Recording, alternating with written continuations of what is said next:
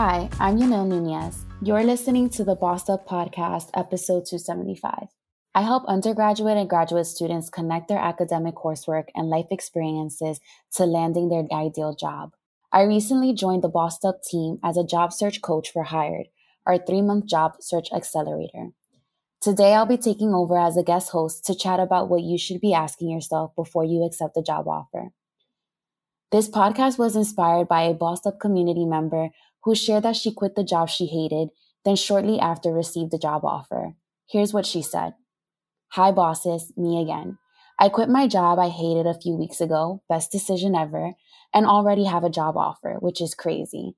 They came up on their original salary range to be a little closer to what I was making, but it's still about 10% less than what I was making in my previous position. Also, only 8 days PTO, which is surprising to me, but my previous position had 21 days PTO per year. So my question for you bosses, what questions do you wish you had asked prior to accepting an offer? I'm going to talk to the HR rep tomorrow with a bunch of questions. Is this position exempt? How is performance evaluated? Basically a bunch of questions I didn't have time to ask during my interview. Thank you in advance for your insight. I thought I had asked enough questions in my previous position to get a good sense, but turned out to be a nightmare. While this was exciting news, the new position offered less annual salary and less PTO. This left her wondering what questions she should ask the HR representative in advance to confirm that this opportunity was the right fit. You might find the questions I'm about to share overwhelming, but the more details you get regarding the job, the more confident you'll be in accepting the position. First things first, do your research. When it comes to the best questions to ask yourself, consider the following factors and ask these questions if they seem appropriate to your needs. The first thing to consider before you get a job is base salary. Where is the company located? What is the cost of living and average salary for that location? Companies base their initial job offer to you by doing local market research. For instance, a software engineer in New York is likely to make a lot more than a software engineer in North Dakota because of the differences in their cost of living. Does the salary you're being offered reflect the value of your skills? After taking a look at comparable salaries for the position in that area, if you determine that the salary does reflect the value, great, accept.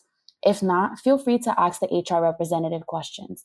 Inquire about the salary and directly state that you are aware of the comparable salaries for the position in that area. Don't be afraid to make it clear that you've done your research. Are there hidden costs for commuting or buying lunch out, etc.?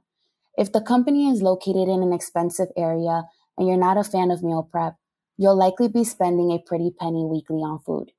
If you're commuting from the suburbs into an urban area, not only will it cost you time, but it'll also likely add transportation costs to your budget. Of course, if your organization offers catered lunches and a monthly transportation stipend, you could add this to your base salary benefits. You'll also want to consider how much is taken out for taxes or a contribution toward health insurance costs. Health insurance coverage varies from company to company. If you're responsible for a loved one, will the insurance premium increase in order to support them? By how much? While this may not seem like a significant cost at the start of a role, you want to consider what it looks like over the span of a year. For example, contributing $50 per bi-monthly paycheck may not seem like a lot, but over the span of a year, you're considering a $1,200 expense coming out of your pocket annually. The second thing you want to consider is job responsibilities. Before you accept a job offer, make sure you know what your role fully entails. If you didn't get a chance to ask during your interview, now is the time to find the answers to the following questions. What does the average workday look like? Is there a lot of overtime associated with the position? Any travel involved? Are there opportunities for professional development or training? What is the structure of the department you will be joining? Will your work be heavily supervised or more independent? Knowing the answers to these questions prior to joining the organization or department allows you to make a more informed decision. For example, perhaps you're really adamant about pursuing graduate school, knowing that it'll open more opportunities for you in your field in the future. You may consider taking a job that doesn't meet your annual salary goal at the beginning, but is willing to pay for your graduate education. An organization that pays $50,000 annually, but is willing to pay $30,000 annually towards your graduate education is offering $80,000 if you use this benefit. And finally, the third thing you want to consider before accepting a job offer is the benefits. Remember, a job offer isn't limited to pay. What benefits are of value to you based on your lifestyle? Health and dental insurance, 401k, company retirement matches?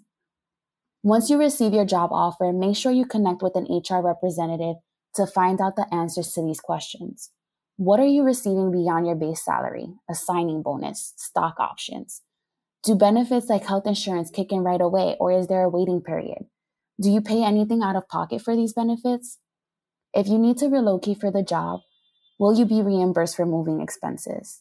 How many vacation days are you granted each year? When looking at the compensation package, remember it's just that, a package. Make sure to look at it holistically and don't be afraid to negotiate. A job offer is not final, and HR representatives expect you to counter offer. Remember, the worst they can say is no, and if they do, at least you know you tried. If you'd like to continue this conversation, connect with me on LinkedIn. To read the full blog post of this episode, head to bossup.org/episode 275. Looking for a new job? Join me in a cohort of like-minded peers in Hired, our job search accelerator program. To learn more, head to bossup.org/gethired.